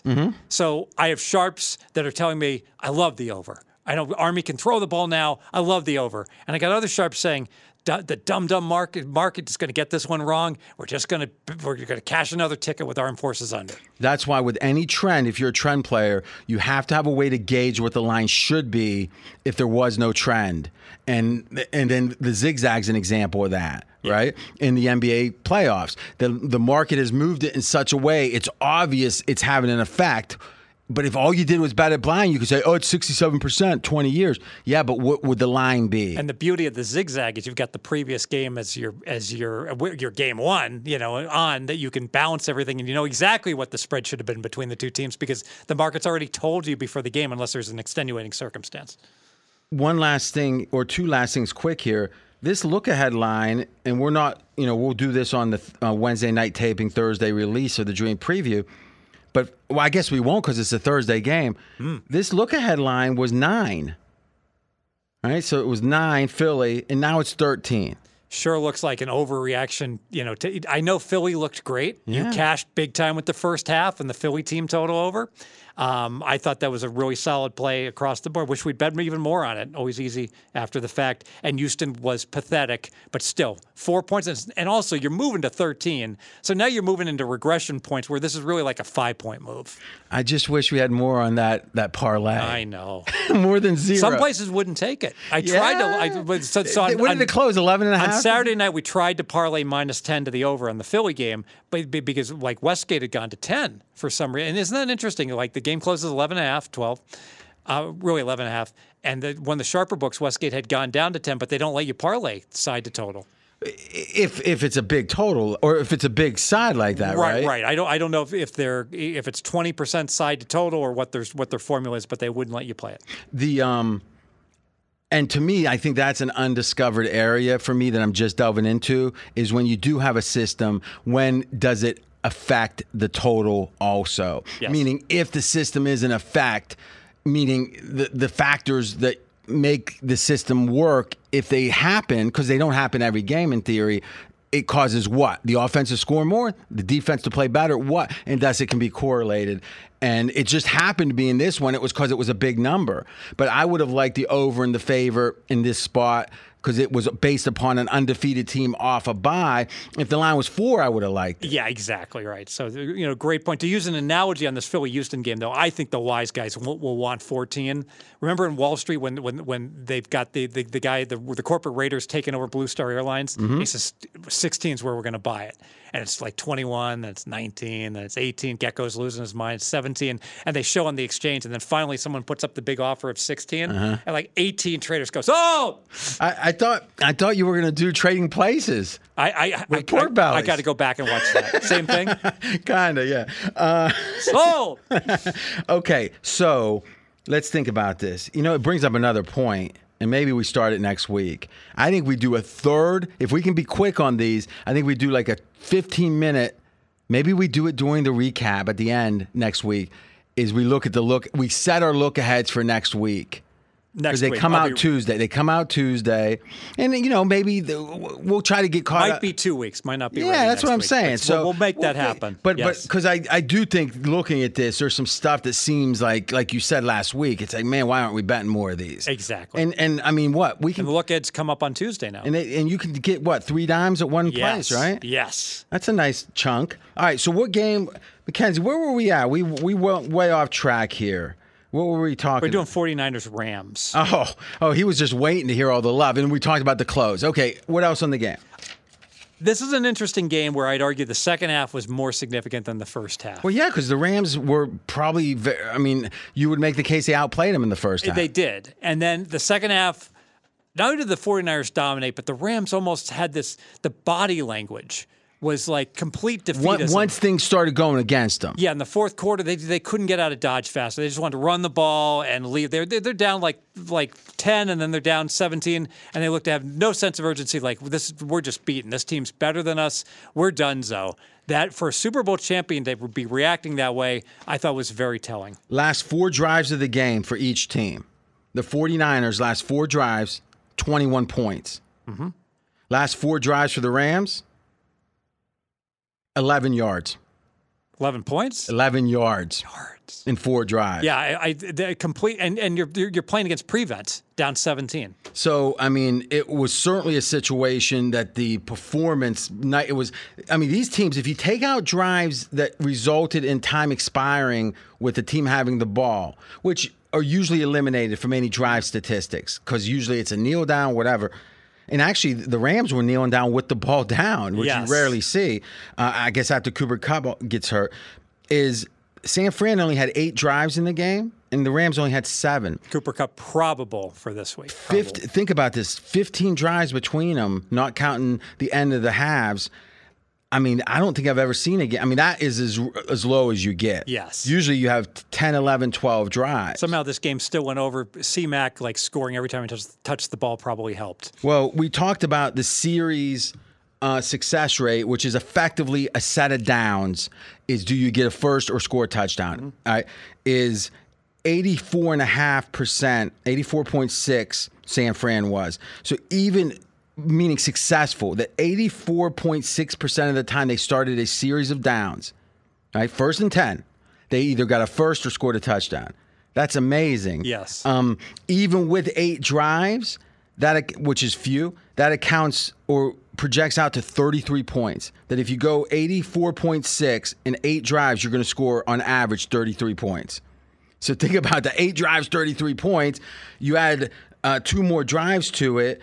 I mean, let's think about this. 8, it's going to be 4. 25% more? Yeah, 25% more. So you're looking at, 8, 9 more points? Yes. So, I mean, you're looking at 40-some points here for San Fran. If they would have just had a normal number of drives, it was a great performance. It was. On offense. Now, let's talk about McCaffrey. What was your takeaways? You got a player that's just joined the team. Mm-hmm. He's been there a week and a half. So limited with the playbook, in theory. In theory, halfback option pass or wide receiver option pass touchdown. It's like he's been in camp all the entire time. And by all accounts, he was like, I'm getting on a plane. It's a long plane ride. Send me the playbook. I want to play this week, and I want to just start combing over it. This is like this guy is tired of playing on a losing team, and he's all in. He is all in to succeed. So, Mackenzie, you got a thought on you are resident 49er homer, is you got a thought on why so few drives because of third down success. Yeah, well, both teams want to run. That is the Shanahan system, but to stay on the field with third downs mean they can make the drives much longer. So combined 60%, both teams well above 50%. That's why they didn't have to punt. There were so few drives. Have you ever thought of changing your name to Shanahan? Your last name? It's funny. My brother's middle name is Shanahan, and I'm kind of jealous of him. Uh-huh. But you didn't answer my question. No, I never thought about that. But is it giving you an idea now? Yeah, everyone would associate me with this really cool guy who's in the football league. So yeah, it's a good idea. So a lot of late down success there. And all right. Anything else in this game? Nope. I got one thought. I think that they talked. I mean, let's think about Debo. He's a receiver that can be a running back. Yes. McCaffrey's a running back that can be a receiver. Yep. Now, when one of them's out, which again, McCaffrey gets hurt a lot. That's why I thought Jimmy G would be perfect to be with Lance. I mean, maybe they should play. See, I don't understand why they were trying to shove him out the door. Like having a spare tire that's like a real tire. Especially when your tire goes flat every 30 games. Yes. And it does strike me that when one of them's out, the other one can replace him. But when they're both healthy, it's going to open up even more. Oh, for sure. Because I don't know much about offense at that level, but imagine you got the receiver going in motion, you got the running back going in motion, and then all of a sudden the running back is out with a linebacker trying to cover him out there. They say with the Chiefs, like the defense has no idea where the ball's going, and that's certainly going to be the case. San Francisco's great with misdirection also, anyways. And I think the theory is because it was a very expensive price. From it was not cheap, and some of it they say was Rams based. The Rams wanted him, and it was a competition. But I think that regardless of what they paid, it helps him this year because the payment comes in the future, right? Yes. So 49ers are helped this year, which is interesting because against Kansas City, it was about as demoralizing of a loss. It looked like they shouldn't be on the same field with the second. So who knows? Who knows? Right now, NFC, Philly number 1. Philly 1. Ooh. Dallas 2, San Fran 3. It's close. I think that's right. I think it's either Dallas or San Fran 2 and 3. Yes, they're real close, within a half. All right, next game. You can pick it, Fez, and then we'll go rotation order. Let's talk Packers-Bills, just because I think it was a little bit of a phony final in that, yeah, the Packers covered, but the Bills dominated. This was just a case of the Bills got up 17. Well, remember now, though, Josh Allen had 2 interceptions, and it was legit intercept. I mean, I think you could make the case the Bills played a C-plus game. Yeah. So did they dominate? Yes, they crushed them in the first half. Crushed them. I mean, let's look at the actual numbers. Now, this might upset you. We've got our 4-number metrics say Buffalo should have won by 1 point. Really? All right, let's break it down. Our stats say it should have been 27-27. The stats were even. That doesn't surprise me because Green Bay dominated the stats in the fourth quarter. Okay. Kevin Cole says Bills by 4. The pregame model says 0. You add it up. Now, we'll get Football Outsiders tomorrow. You add it up, that comes to Bills just by 1. Can we look at like the win probability, the win share, and the throughout the game? Because it sure seemed like that basically where I was getting at is I want to throw the second half in the garbage can. It was like the game was decided. Okay. So I just had a drink of Mountain Dew right there. I've been drinking a lot of that Mountain. You know what I do? Diet Mountain Dew for you, though, It's right? all diet Mountain Dew. I go into my 7-Eleven. Is this legal? I want to ask you this. I need I'm pretty legal sure advice. it's legal. Is it ethical is maybe the question. It's a little bit of both. So what I do is I fill up half of the extra large container with the Diet Mountain Dew. Then I put in like that like icy Frizzile. I think it's called Frizzile. It's like got sugar in it. Okay. Like one big squirt. Yeah. And it's like blue. And then I fill the rest up with the Diet Mountain Dew. So there's just enough like sweetener in there. I think I saw a 16-year-old do that. So it's like a suicide, I think is what they call it when they have like 6 different colas. But it's not, I think But here's the question. Is the Frizzle more expensive? slightly. By how much?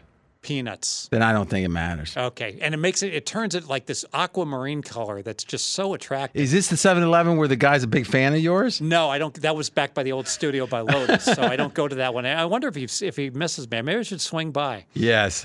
No. I'm sure he's waiting. No, he would love it, I'm sure. Now, here's the thing. So we got Green Bay losing 12 points because of bad luck. Now, let's break it down. Well, turnovers, they lost 11 points. 11 points in turnovers, which was they lost 5 themselves extra than they should have. And Buffalo should have had 6 more points worth of turnovers, but didn't. So you add them up, it comes to 11. And then really everything else broke even. You know, this is fascinating because this is normally I use stats and the like, and this was eye test where I was like, and I wonder What stats do you use for turnovers? The only way to do it is you got to have an idea of what it should have been, Right, which that's is true. right. Yes, but I'm watching the games and I'm watching what's critical. But here, you know what? Maybe, I'm up in the London game's going on, so I get up during the London game, and I'm going all day long, and I wonder if maybe like by Got a little Sunday, punchy? I'm like, no, I'm just like kind of a vegetable by Sunday Yeah, night. But I'm punchy. kind of donezo, and I checked. I may well have just checked out this game and said, oh, Bills killed them, and then Packers came back, and I kind of maybe I was too what's the word being like not digging enough into it. Just Yeah, kinda, too superficial. too or on the superficial surface? is like maybe saying goodnight to Johnny, and the like, and like Green Bay got a backdoor touchdown, but yeah. I think in general, you have to have one comprehensive view. It's either statistical or you watch every play of every game, which is hard, right? Mackenzie, can you break down for us what the turnover situation was that led to, meaning how many did we think there should have been? Can you break that down? And if you need a minute or two, we can continue and then talk about it. Yeah, sure. I'll have that in a minute. Yeah, because this would be a good one, kind of like PFF does explain the grade sometimes. We'll kind of explain our numbers behind the scenes here. Okay, so Aaron Rodgers, it seemed like the big takeaway was that, oh, look, Green Bay could run the ball very effectively. Maybe they should be running the ball more. And they ran the game all night long. So do you feel like that was a sea change and we can expect that to continue? I don't know because Buffalo normally stops the run, but it seemed like they were up 3 scores, and they said if you want to run the whole second half, fine, knock yourself out, and that's what Green Bay did, and they never got back into the game, but they made it look respectable. So garbage time is something we've been playing with. I think by next week we'll have some good stuff on it. But here's an example where if you look at success rate, that's a yes-no on every play, that during the entire we broke it up into when it counts versus when it's garbage time, right? During garbage time, Buffalo's success rate was 41%, which is way below average. During the non-garbage time, it was almost 70%.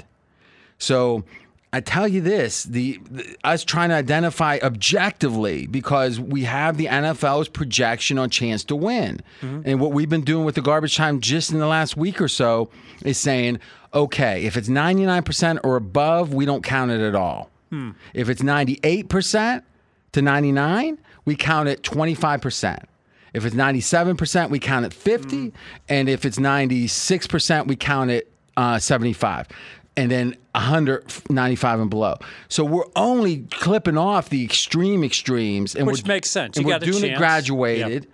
And this change, what was Buffalo's success rate all plays mixed?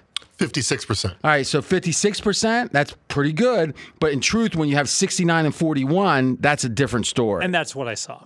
That they But that was their success rate on offense, right, Mackenzie? Yes. All right, so turnover luck factors in this, break it down. So the Bills should have had a lot more turnovers than they did. They had 3 turnover-worthy plays and 1 fumble. They only had 2 turnovers, and they were modest turnovers, only lost 8 points.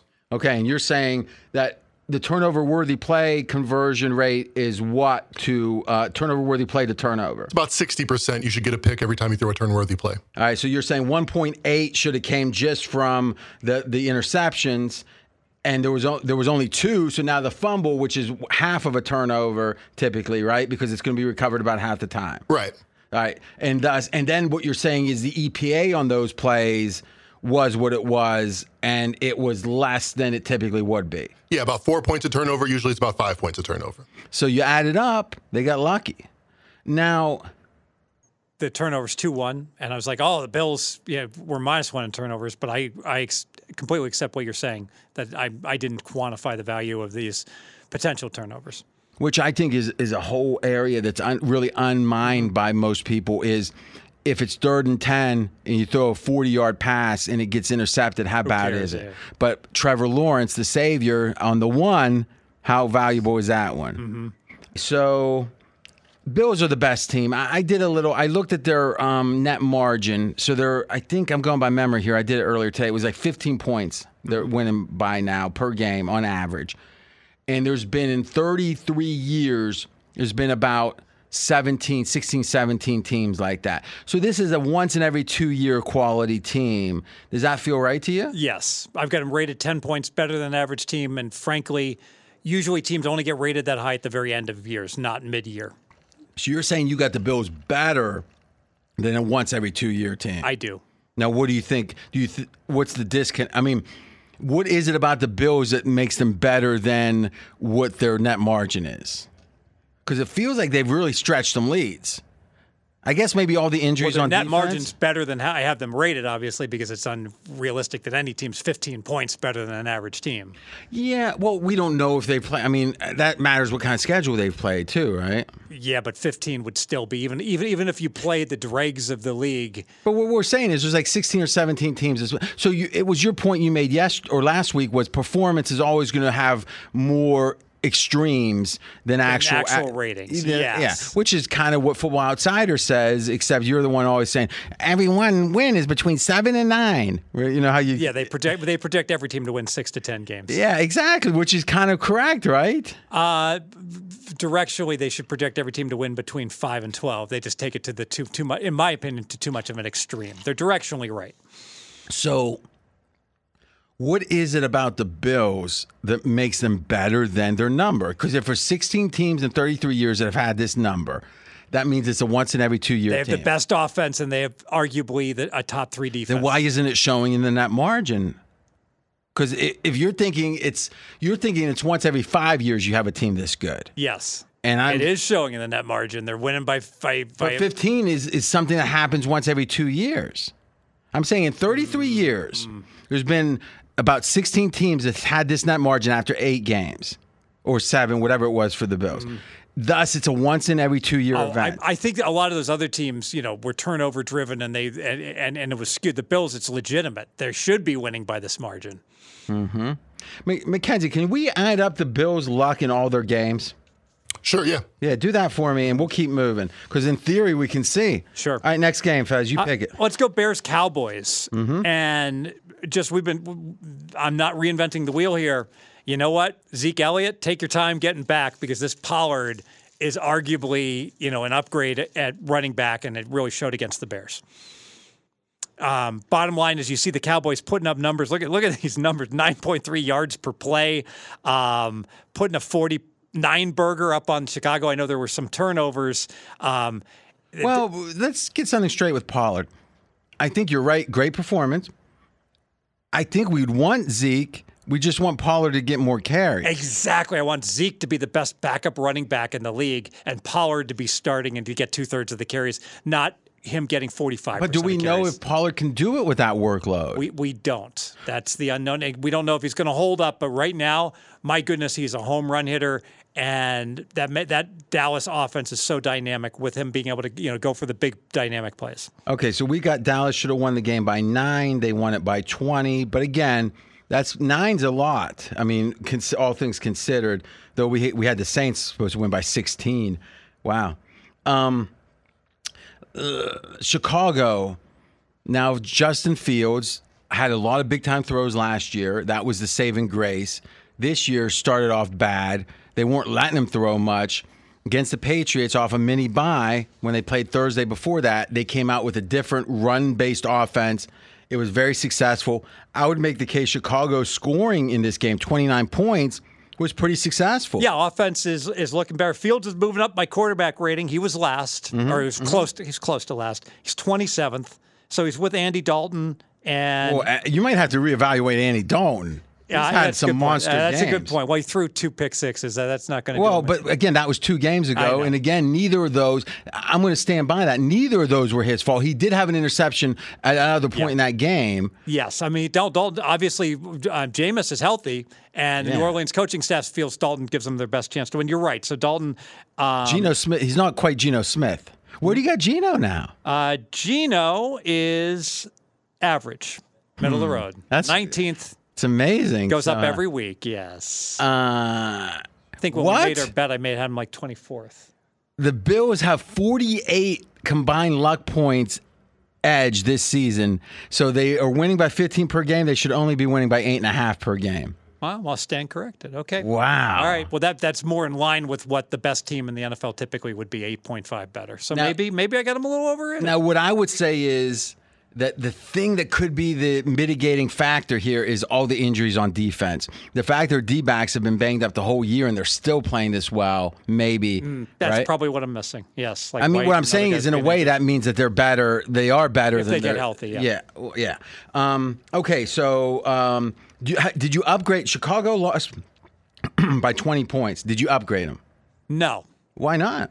Because they lost by 20 points. The But defense got shredded. You don't feel better about the Bears now. I feel better about the Bears. I feel better about their offense. Yeah, I only downgraded. They lost by 20. I only downgraded them by half a point. So I upgrade their offense and I downgrade their defense. How much did you upgrade Dallas? 1.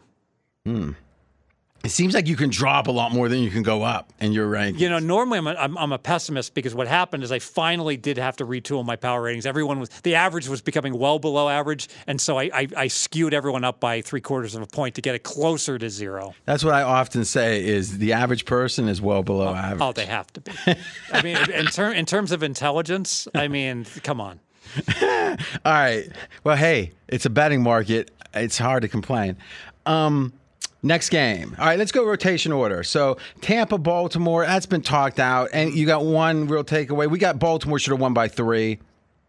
I upgrade the Ravens by half. I lowered the Bucks by 1. I still think the Bucks. It's possible the Bucks might not be any good this year. I mean, they might be a below average team. I mean, yeah. I'm not going to upgrade the Ravens because I don't think that the Bucks are any good necessarily. So is there a throw up the division odds for the South NFC. I mean, do we look at Atlanta? Do we look at the Saints? They're all going to lose. Well, no, someone's going to win the division. That's the problem. Carolina's not going to win. Why is that a problem? That's a good thing. Yeah. If you're saying it's random, let's take. Well, I like it much better if there was like one team. Like I don't know whether. We bet both. Well, right now the Falcons are plus 210. All right, they got a cupcake Tampa Bay schedule. is minus 135, and the Saints are plus 550. Ooh, Saints are looking attractive to me. So let's think about this a second. If we bet let's say $50 on the Saints, $100 on the Falcons, we're betting, let's say, 1.5 units, and we're going to win 2 units either way. So we're getting 2-1. Let's think about this. How would that blend? If I bet a unit on each and Atlanta wins, you would bet a unit on each. Okay, go ahead. If I did, I only win 1.1 units if Atlanta wins. Okay. So I lose 2 if Tampa. I mean, I'm saying, what's the effective odds to bet against Tampa Bay? I lose 2 if Tampa wins. I win 1 if Atlanta wins. Mm-hmm. And if the Saints win, I win 4.5. Okay. All right. So implicitly, I got to tell you, the Saints look like they're the team. I don't want to bet Atlanta. It's too low. I want to bet the Saints. Now the Saints did lose their home game to Tampa, so they're going to be screwed on tie breaks. So I think that's reflected. We don't know they're going to lose the game in Tampa. We don't know that. Yeah. I mean, is it all Andy Dalton? Because if Andy Dalton plays this well, and Kamara also. I mean, yeah, fundamentally, he's thrown to Kamara. So fundamentally, the Saints offense. Mackenzie, throw up EPA last 2 games. Let's see where Dalton is. Go ahead. So fundamentally, we were worried about New Orleans not having a quarterback or a running back, and both have been answered. From just. But you got Andy Dalton like 29. Yeah. So, but I know a lot of things. 26, but that's too low. I should bring him up. I mean, it feels like he's having, especially what you said. It's the 2 pick sixes that I said. Can't. You're right. They weren't his fault. So I read that. Okay, let's see. We'll get back to Andy Dalton, but I do. Boy, it feels like the Saints are getting disrespected there. So you wouldn't be surprised at all if the Saints won the division. You'd be shocked if Atlanta won the division. Right? You'd be like, they were supposed to win 4.5 games. The Saints were supposed to win 9. Preseason expectation. What I don't understand is how the defense shut down the Raiders like that. So let's go to that game. The flu. It's possible that they talked about the Raiders having the flu. Well, you downgraded them too. Well, they lost 0-24 and they got annihilated. So the stats say they should get downgraded 3. So I downgraded them 2. All right. So this is the last 2 weeks. Yes. And Dalton is 6th. Yes, above Josh Allen somehow. Yeah. So above Josh Allen. So the top, now here's the top the last 2 weeks. Mahomes, Burrow, that tells you how good he was last game before this one. Prescott, Tua, Hurts, Dalton, then Josh Allen, Garoppolo. Let me ask you this. I bet my balls off on the Saints over 7.5 wins. Okay. It was like one of my biggest preseason bets, right? And I didn't play anything back. And obviously they're sucking and they're 3-5. Mm-hmm. Now they're probably going to have to go 9-8 to win this division. That'll do it. They could win 8-9, but I think it's going to be 9-8. All right. So I've already got this implicit big position. At some point, I'm going to be like, I've got way, way, way too much on the Saints to like keep investing in the Saints. Mm-hmm, mm-hmm. Because my base bet is a unit. I've already bet 3 units on them over 7.5. I mean, the question is, if you put another I hear you, and that's one of the complicated things. I mean, you know better than me about Kelly criteria is what happens when there's interrelated bets, right? Yes. So, for instance, example, you're playing blackjack. You thought you were betting $1,000. You accidentally put a $10,000 chip out there. The dealer deals you a 10 against a 9. Double down is correct. You're like, I already got 10,000 on this. I can't. A common problem. I can't afford to. I can't double down this hand, even though it's the right play, because it's the wrong play from a Kelly criterion to make such another $10,000 wager. Who said that Fez wasn't accessible to the masses? I'm thinking I accidentally give a 20 instead of a 5 to like the valet, but then I'm thinking, wait, I don't give a 5 instead of a. That's why if you ever carry $50 bills, I never do because 5s. They're unlucky. You never can tip 5s. Wise guys never carry 50s because those 50s become valet tips. Thank you very much, sir. I refuse to take 50s. Let's make sure your envelope didn't have. All right. Oh, don't worry. I do too. Here's why: is they won't break them. They have all the limitations of 100, except they're only half as big. They still got to run the magic marker over it. It's a pain in the butt. Bill. You've never seen no bill higher than a 60 taken. It's always a 20. No bill higher than a 20 is taken here. The strippers will take them though. They're fine with it. If you do have a $100 counterfeit bill. That is an excellent way to. I don't want to talk about illegal activities, but there's a great way to wash it into the general currency. No. Stop. No. We don't want to talk about that. All right, because it really is. Now, all joking aside, over the years, I've known some people on the fringes. Let's say yes. And here's what I will say: more people go down on the fringes, serious down, like 15 years. For anything that involves counterfeiting. They are so on that. Like, I would say if anyone's thinking of saying, oh, what's the risk reward of this crime or this? Look into, I would say, the way they punish anyone. When the Treasury's involved, it is no fucking around. So what you're saying is I'm betting 4,400 to win 4,000 Sunday 10 minutes before kickoff to stop putting the counterfeit bills that I've gotten from people into my pile to just wash it back into the general currency. Well, I tell you this, I certainly wouldn't do it after saying that you're doing it, because the theory is there could be some I didn't know. No, this is Vito, my friend Vito. Yeah, but all joking aside, and I'm not. Listen, anyone that listens to this pod knows I'm not a nervous Nancy saying, well, don't do this, don't do it. I'm telling you. And then what they do to these people is they put them back out for a couple years and have them ratting on every. I mean, it is like, and I'm talking about little credit card things. Everyone wants anyone that thinks they're a fucking criminal wants to counterfeit shit. It's like, do you realize that they got like computer chips in these fucking things now? You ever read the study about the guy who counterfeited the casino chips? How long ago was this? This was like 15 years ago. Exactly. It doesn't even matter. He just anymore. painted the chips. It doesn't even matter anymore. He took someone's $1 chip and just sandblasted and turned it into a 500. It's ridiculous. Yeah. And it worked for years. All right. So, boy, I sounded like a good, righteous person there, didn't I, Mackenzie? I like it. Noble. Yeah, I think so. I don't want my audience it's like, why is your audience down? Well, they're all going to jail for counterfeiting because of Fez. No, I'm not going to let that happen. All right, next game. What do we got? Let me talk Steelers-Eagles, because one theme I saw was, these teams that got blasted, even the Bears, as bad as they got beat, they covered the fourth quarter, catching a couple points. Not the Steelers. The Eagles did not let up. I guess this goes back to your trend. This team, you were eager to invest in a undefeated team off of the bye, and the Eagles just crunched them for all four quarters. There's certain situations, but yeah. Motivated favorite. Here's what I would say.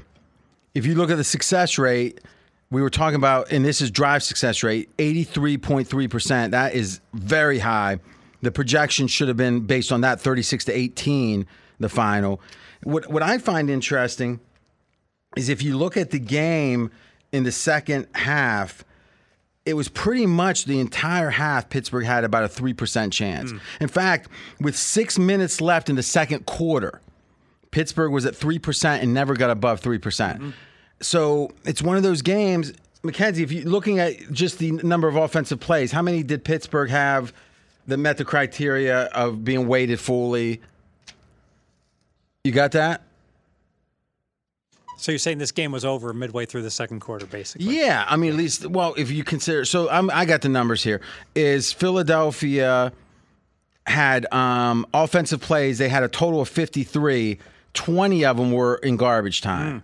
So Pittsburgh had 28 offensive plays in garbage time out of 70. Pittsburgh ran 70 plays, Philly only ran 53. Think about that Philly on was offense. scoring quickly. And what was funny, though, is Philly kept scoring and Pittsburgh kept scoring. So, I mean, in a way, Steelers are known for fighting back. I mean, Big Ben used to have those monster 500-yard games when they were losing. I don't know. I mean, let's just say this. You were right. Pittsburgh was worse than I thought. We argued this, maybe a month ago. But I'm going to have to then say, well, Jacksonville was a lot worse, just like I thought. Yeah, I the mean, Jacksonville division bet that I made after they beat the Chargers that's not aging. But their well. stats still look good. It's just they don't. What Lombardi thinks is going on with Peterson is, and this is fascinating, fourth downs now, fourth and mid to go, so they call it 4 to 6 yards. 38% conversion rate this year on fourth down. Should be, 46? I think it was. I think the year that Peterson won, and it was 58. We talked about how The Peterson teams are was getting ready, and he needs to be coaching a team like the Chargers, not a team like the Jaguars with a quarterback that doesn't watch football games. Yeah. Well, so what you're saying is Staley is the way he's doing it's the way to do it. Yes, he's got the You right. think? Theoretically, hasn't. panned out. What theory are we talking? Well, you want a good offensive team, that's going to convert and be successful. Yeah, that means you maybe convert. You go for it a little bit more. You don't go for it every time. Yeah. All right. So next game, Dolphins Lions. Oh, real quick. I guess with Pittsburgh here, we're saying Philly. We got Philly only winning by 8. So they won by 22. That's interesting. I think they should have won by 16. And pregame has it at 5. Now how is that? That is interesting. I don't get that. But let's take a look. We say more first downs for Pittsburgh. Well, the stats say Philly should have won by 6, but the stats are kind of not dumb, but not really nuanced metric. Mackenzie, break this down for us. So it looks like Philly got 18 points lucky. Well, first off, hold on a second. This is not one of those mistakes were made. Like, you did the analysis. So don't say it looks like. Say, as I open up my analysis. As I open up my book of analysis here, okay. I see that Philly got lucky by 18 points. All right, so break it down. 4 points on turnovers. They were unlucky. Yeah, they were slightly unlucky on turnovers, so they made up for that and more in the other categories. 10 points in the green zone, 13 points on late down accounts for the bulk of it. All right, 23 points in total. So here's the question. What is Philly on the season in green zone? What is Philly on the season in late down? Because what we may have to admit is, because what we're trying to do, Fez, is we're not trying to let the vagaries of 4 or 5 weeks of games tell us what the third down should be. I see. So the league average for Philly doesn't make any sense because Philly's exceptional at third down. Yes, but here's what we do. We don't do the league average. What we do is we say it takes 11 games to really trust that year's numbers. That's a number that's kind of out there that people like that number. Okay, so now our thinking is, well, what are the things we could use to estimate late downs or green zone type plays? And we thought, okay, how does the team do across the whole field, right? Meaning, because there's a lot more plays outside the green zone. So that's one element.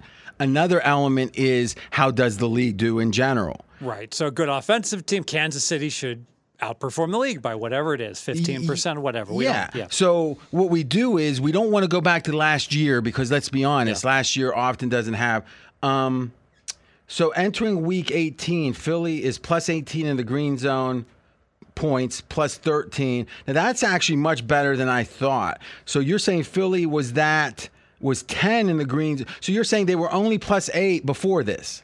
No, this is entering week 8, not including the Pittsburgh game. Okay. So still, though, we're saying that the entire year they were only up 18 points. And so what? That was 7 games? Yeah. So 2.5 points per game. Here it's 10, and then it's 13, and the other one's even less. That's 2 points a game, a little less. That actually encourages me when a team has, because you don't expect a team to start off so hot and stay hot, right? So in a weird way, Philly's going to be an outlier, and if our analysis is only off by 2 points a game with a team that stayed that hot, that is actually very encouraging, I think. Don't you think, Mackenzie? Definitely. Yeah. That's interesting. So let's think of it. Kansas City's been hot, right? You'd say in general. They do have 2 losses. But what I'm saying is their offense has been their hot. offenses, yeah. Can you look at the same thing, Mackenzie? Absolutely. Green zone and late down for Kansas City? How they've done net on the season? They are number 1 in late down, plus 33. They are number 1 in green zone, plus 33. Okay, so we're just but no. We're saying we're underestimating by that many points. Okay, so you know what we need to do? We need to create priors, I think, but only for extreme cases. Like, this is what I'm thinking of doing in special teams, right? Is there's only a handful of teams, Baltimore, New England, that tends to do well in special teams every year. Right. Is if you've got a coach that's been there for a while, and you got data that says they break the mold by like consistently doing something that the league tends to be even with, I think you got to have that as part of a prior. Sure. Yeah, I think there's something there, Mackenzie, that we, before the season starts, we say, all right, how much has come back, and we can also do a reevaluation after a couple games, meaning based on our assumptions, is this team playing similar to what we expected? I like that. We talked about the Patriots getting really lucky, or arguably really lucky on defense in the green zone. They're plus 26 points. But I bet if we do this year by year, we'll see that Belichick's teams often do better than expected in the green zone. Yeah. And even if we only count like half of what we would if we thought we knew for sure. Fez, I was thinking about this. We were talking about priors, but shouldn't we have an estimate? Like, you have a prior for every team. That's how you have your preseason ranking, right? Sure. Remember Malinsky, rest in peace, used to say, hey, on your power ranking, you need to have an A, B, C, or D. Confidence level. I think with our priors, we should do that. And we could wait. Yeah. When we're confident on the prior, we can weight it a lot higher. Like Kansas City. We know Kansas City's good. Well, see, this year I would have said. Oh no, because of what the offense was number one wide receiver. Yeah. But if, let's say, entering last year, our assuredness that KC was going to have a good year was much higher than a normal prior. Yes. So why not do that and then hold on to it more or less based on our confidence? Right. Like, we know Buffalo's good. Even if Buffalo dropped a couple games, we were very confident Buffalo was good this year. But Miami, it could have been a wide range. Yeah, we don't know. Tua might have been horrible. Hill could have been over the hill, no pun intended. I mean, boy, I think when you have a Tua could be unable to get it to Hill. Or it could even be when you have a new coach, it can't be more than a C. That's right. That's right. When you have stability, makes for greater confidence. What do you think about that? I think that makes a ton of sense. Even we talk about the NFL, but collegiately, the variance that we've seen from some teams. Well, the portal was making that. Oh, yes. I mean, you're seeing some teams that are absolutely, like Connecticut. It was a complete drag, and they're decent this year. There's like some teams have made tremendous. Syracuse was supposed to win 3.5 games. They're beating Clemson. Almost beating Clemson.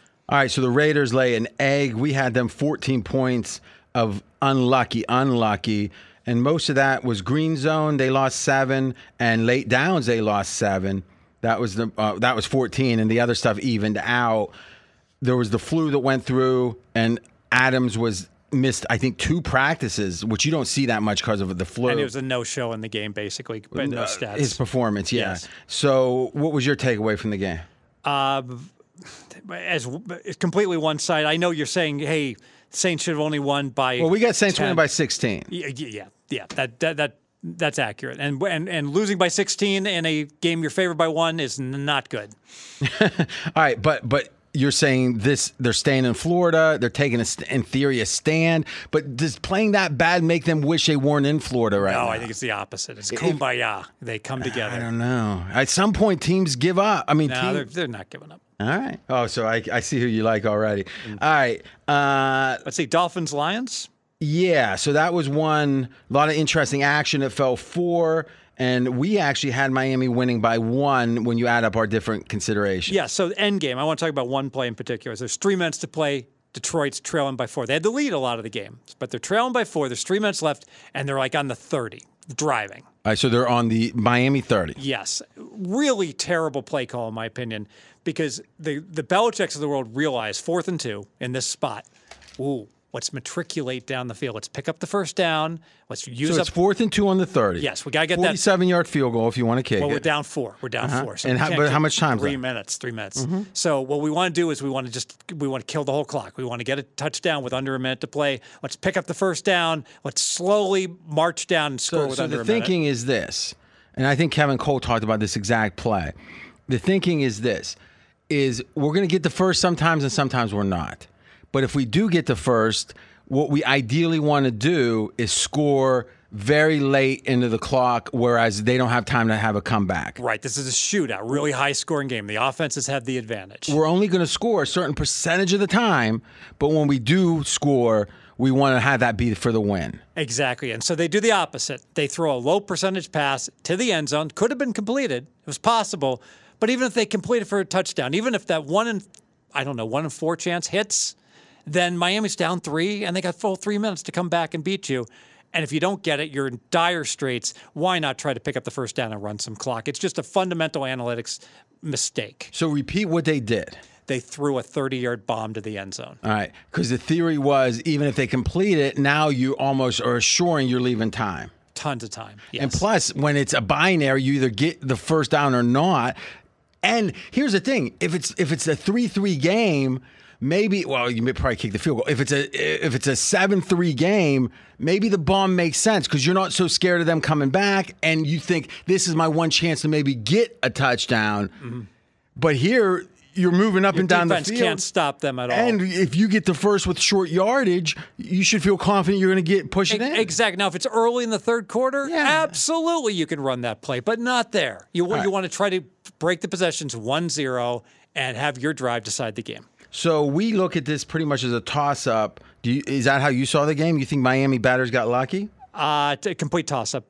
Mm-hmm. Miami won the stats but Miami should have won by 1 to 6 points. Well, the stats say 5 from our measure, but that's not the only thing. I mean, there's a lot of other factors. So I think just looking at the yardage, first downs, yards per play is a starting point. I think it's fair to say. Yeah, but I thought the final score was a good snapshot of the game. Now, I would say it's interesting. Like, there was only 3 plays on Miami on offense that there was only 3 plays that would be garbage time.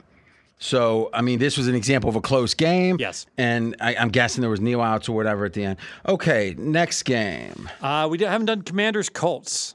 Okay, now we had a nice under. Now I was looking at that under in the first half. Why were you? What was your cause of looking at that? Because we connected Saturday night. So I think we got it in two different ways. So RJ, I think you got it fundamentally that the matchups were that it was going to be a slow first half to play under. The Colts have done poorly in scripted plays. Right, and I was looking at the overall total, which was at 40, and I was seeing sharp money on the under. So I was seeing 39s popping up, and in general.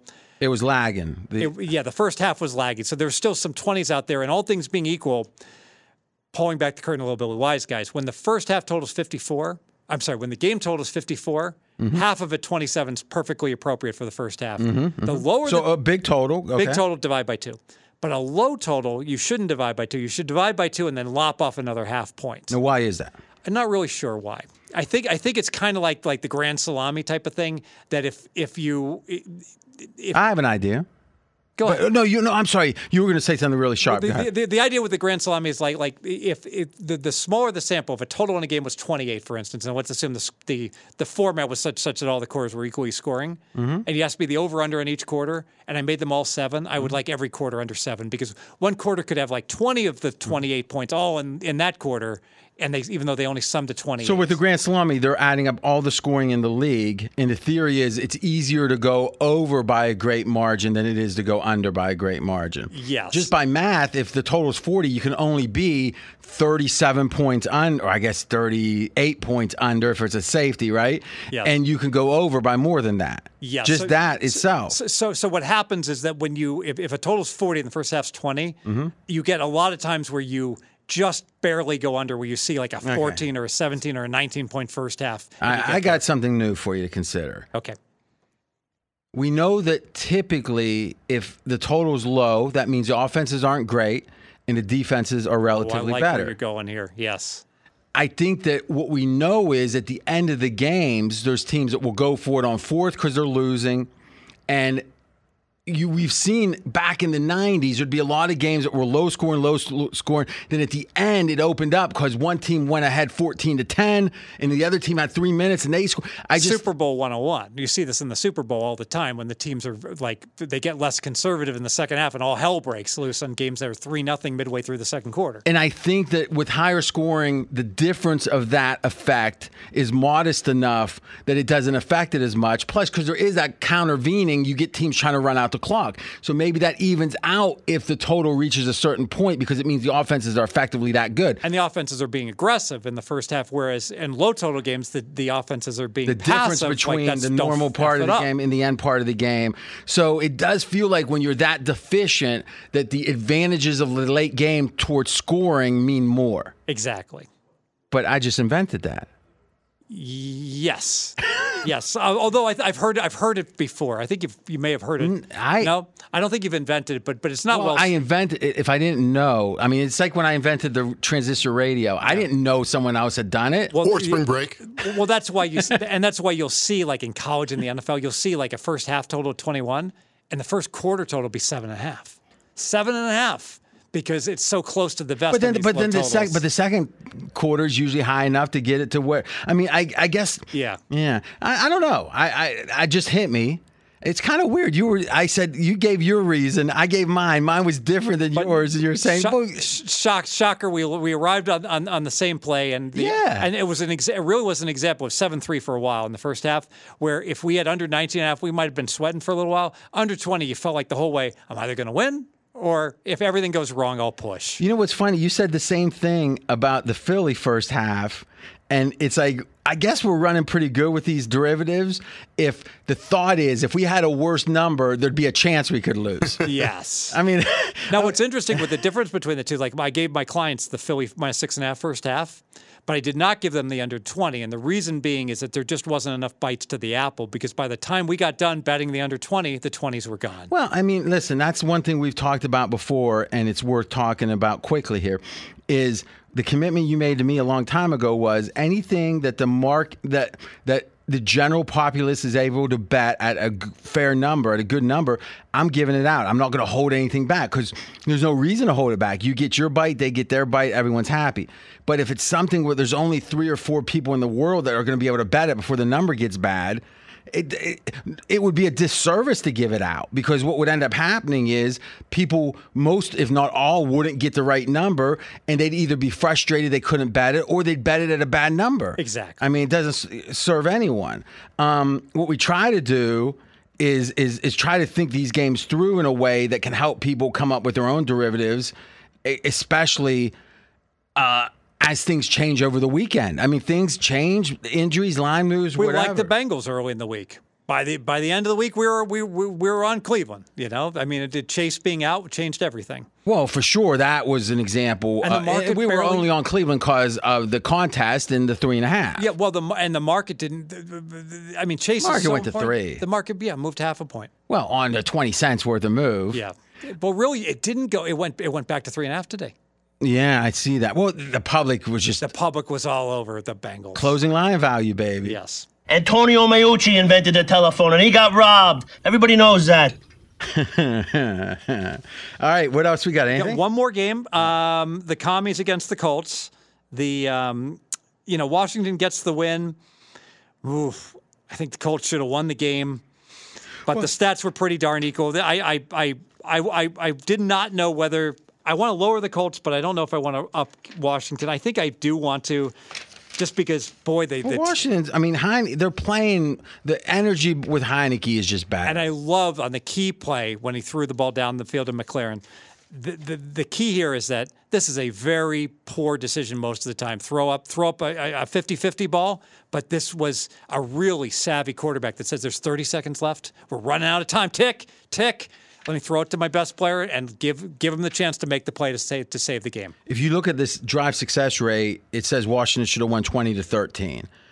If you look at our numbers combined with Kevin Cole, combined with the stats, it comes out to Washington winning by 2. But that doesn't change that Washington had the ball with one drive left, and they were big underdogs. Big. So it was one of those things that it would have been a faulty final if the Colts won. Washington comes back late.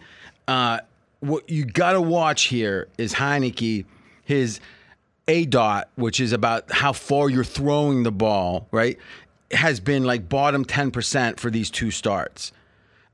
He's only throwing the ball 5.6 yards, air yards per pass. That is as low as you can get. I mean, is that going to score a bunch? No, but if you don't have turnovers and your defense plays well, maybe you can squeak out some games. So think about this. A quarterback, he's dinking and dunking. Mm-hmm. He's being ultra conservative, knows his limitations, but yet is savvy enough to chuck one up for a 50-50 ball because he knows it's the only way we've got time to score. That is a savvy quarterback. That's my kind of quarterback. It's a good point. You were kind of convincing there, I think. That's fair to say. Now, here's the question with the Colts. Ellinger, is that how you say it? Yes. Is this an example? Might be Ellinger. I've heard both. With the weak arm quarterback, which he is for the NFL, is sometimes they can do better that first game. They get a feel of what zones he can throw to, what ones he can't, what throws he can make, which ones he can't, and it gets tougher and tougher. It feels like his physical limitations are going to cause a decay in performance in the next weeks. I can see that. And another concern, he's a mobile quarterback. He ran 6 times. I think he got like 12 yards. So basically the defense is like, you know what? You're not going to beat me that way. We can shut that down. And the fact that he tried to do that and he was ineffective, not a good sign. Speaking of that, do you want to say anything about my Aaron Rodgers over rushing yards? I totally forgot about it. What happened? Over like it was nothing. Well, he got like 20? I don't. What was it, Mackenzie? Like 14? I know he had 11-yard scramble, longest of the season. Well, what was it, 4.5? It was 1. It was 1. 1.5 was the over-under. Yep. It wasn't like you had to worry about a big kneel down with a big lead at the end. Exactly. What were you thinking, Mackenzie?